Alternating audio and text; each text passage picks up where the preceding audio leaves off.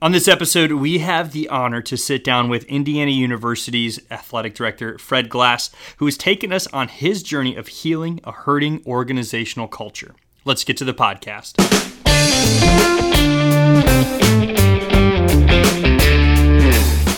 Welcome to another episode of the ROI Podcast presented by the Indiana University Kelley School of Business. I'm your host, Matt Martella, alongside Associate Dean Phil Powell. Here on our show, our mission is simple. We help organizations make better business decisions. If this is your first time listening, we just want to say welcome to the Kelley family. And we just want you to know that our weekly podcast just aims to help you have tangible skills you can apply to your leadership instantly. And for everyone rating our show and sharing this on social media, we just want to say you honor us so well. In fact, because of you, our show has been able to see tremendous amounts of growth. So thank you so much for finding our content valuable and sharing it with your colleagues, your friends, and even your family members. And for those of you who have a question, if you guys are wrestling with a leadership topic that you want some answers on, if you have a guest that you think would make a great person that we could interview, shoot us an email to ROIPod. That's ROIPOD at IUPUI.edu. All right, so on this episode, we are sitting down with IU's athletic director, Fred Glass, to learn from his unique journey that brought this former lawyer from government official to athletic director. Basically, I was minding my own business, practicing law in Indianapolis.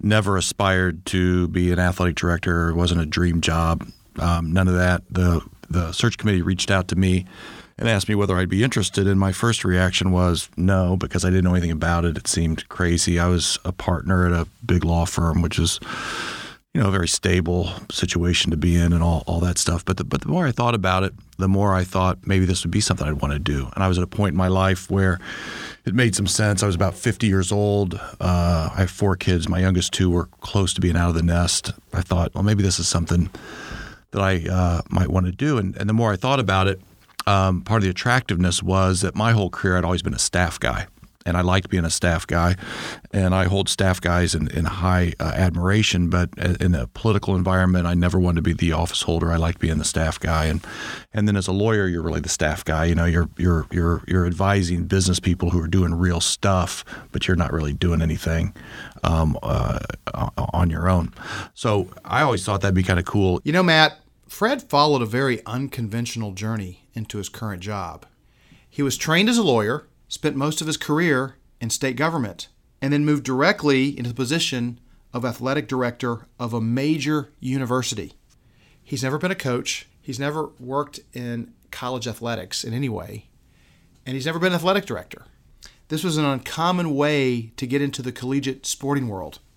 And sort of hitting the rewind button, this was an opportunity Fred said he could not pass up. So when I get the job, I don't know anything about being an athletic director, and I know that, and the firm was cool enough to let me spend the 2 months between my being announced and taking over to just get ready. And so I interviewed like 150 people, literally.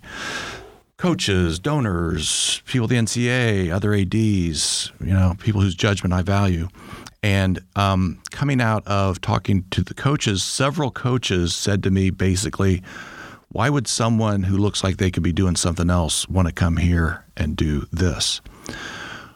Which didn't scare me, but it was jolting to me, because to me it was like the quintessential college town, IU, my alma mater, sports, kids, what's not to like?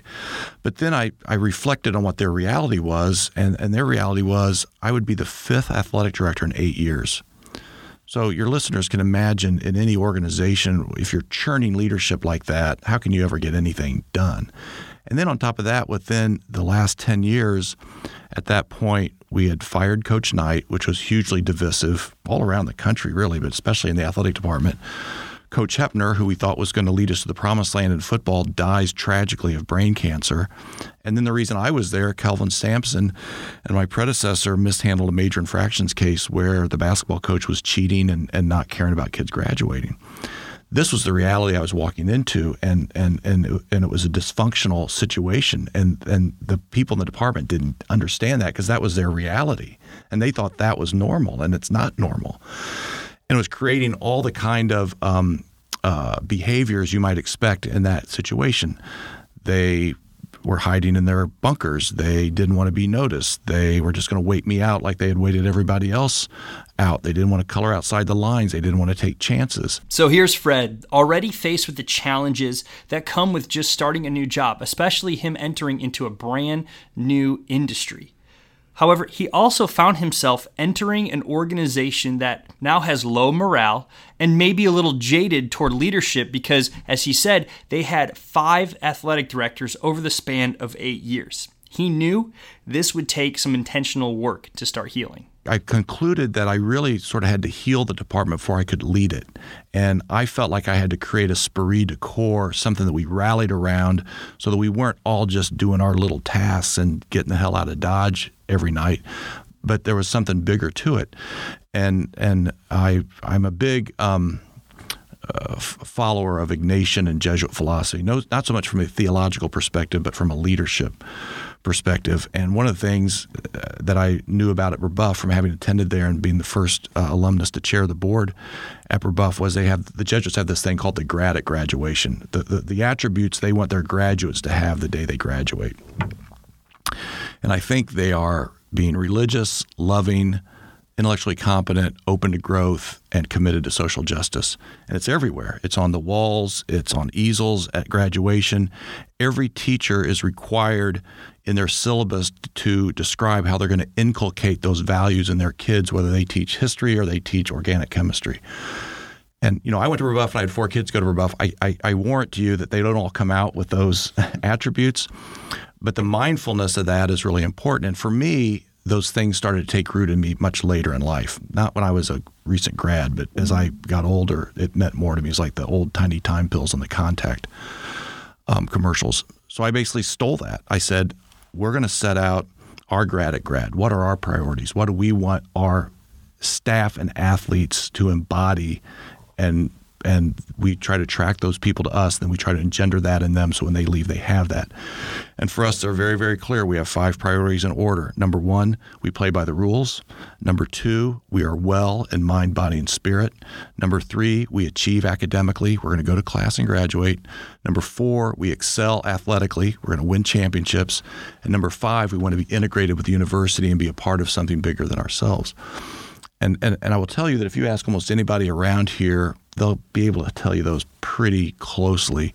And that's what we're all about. It's how we evaluate staff. It's how we set priorities in our budget. It's how we hire coaches. It's why I'm here today, because being integrated with the university is one of our values. So when I get asked by folks like you to be involved in things like this, I do it. The 5 pillars, as Fred describes, would become a foundation in IU athletics for successful character development. Athletes, coaches, staff, and Fred himself. But before Fred could start building this foundation, he had to quickly heal wounds in the organization. So what did he do? And I think it really comes out of you've got to listen. You can't come in and have all the answers, even if you think you've got them and even maybe you do have them. And that was part of the whole thing about talking to 150 people. That really, really helped me. And then when I got in, I didn't make any changes. I had ideas about people I wanted to change or things I wanted to change, but I wanted to A, make sure I really thought I was right, and B, earn the support by not kind of shooting off and having all the answers, because I think people come into a situation like me, it's very tempting to feel like you've got them all and you want to shoot around. As we see, Fred recognized the sensitivity required for rebuilding a healthy culture inside his team, and he knew his humility would become a driving force to that success. So in addition to the people I talked before I got the job, I was talking to people all the time when I got there. And I didn't even have a staff meeting. I just kind of walked around and talked to people and listened. And I got buy-in from faculty members, coaches, as we started to evolve the 5 priorities. And then the Spirit of Indiana 24 Sports One team, which came out of that. Because I think, people want to make sure they're heard and you have more credibility if you hear them. And I'm really good at writing these priorities and, writing stuff and all that. And I could have sat down and done it, but it really wouldn't have been worth a lot, because I think the people had to feel like they were a part of that development and be a part of that development. We both know that for many leaders, It's so tempting to come in fired up, have all the answers, and try to win this new team to your vision. Yet, it's the successful leader who can channel that energy toward building organizational buy-in. As we have learned through many episodes of the ROI podcast, people are the greatest asset of any organization. And in order for our organization to advance, we need a motivated team passionately invested in our mission that is well-defined. So the question is, how do we as leaders know when we have quote-unquote arrived? I don't want to be too flippant, but I don't think it's never a check mark. I've been here 11 years, which is a lot, especially compared to 5 athletic directors in 8 years. And I always say, I may not be the best athletic director in the world, but you get a lot just by showing up. I think Woody Allen was sort of right about that. So I think the longevity helps. But I think you've always got to be in campaign mode of never saying, yeah, I've got that figured out. I've got everybody settled. But to answer your question a little more specifically, I think getting the 5 priorities set, getting the Spirit of Indiana set, and then when that morphed into, or the natural evolution of that was the Student Athlete Bill of Rights, which we got done in 2014. That would have been about 5 years in.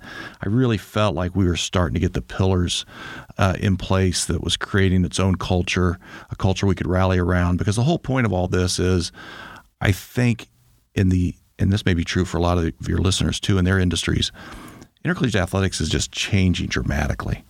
And I believe if you're not a value-based organization, if you don't really have a sense of who you are and what you want to be about, you're going to lose your way in the storm. When the pier gets washed out, which it feels like it is, and the rules are changing, who are we really?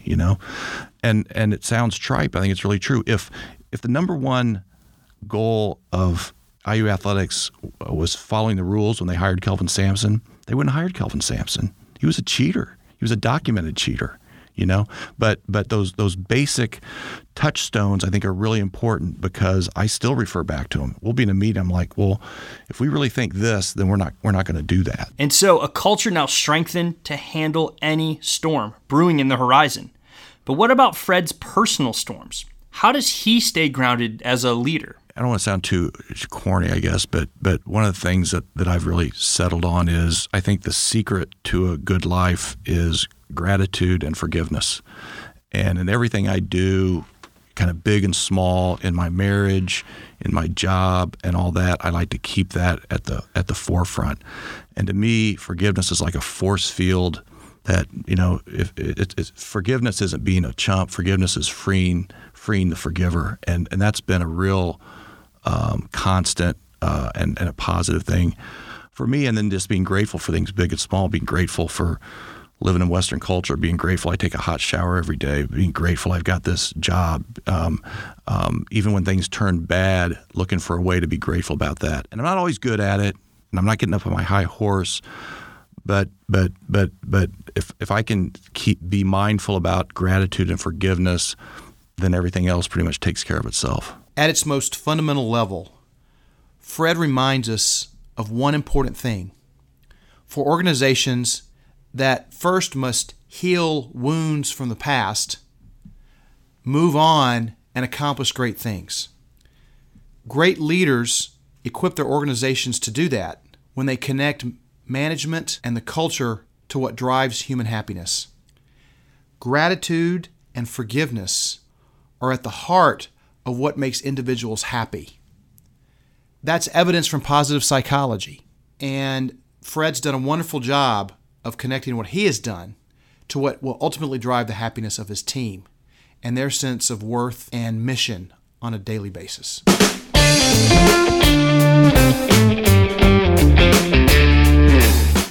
That's all the time we have this week. Join us next week as we finish this 2-part podcast with IU's athletic director, Fred Glass, where we will finish our conversation about how to continue healing an organization's broken culture. This has been another episode of the ROI Podcast, presented by the Indiana University Kelley School of Business.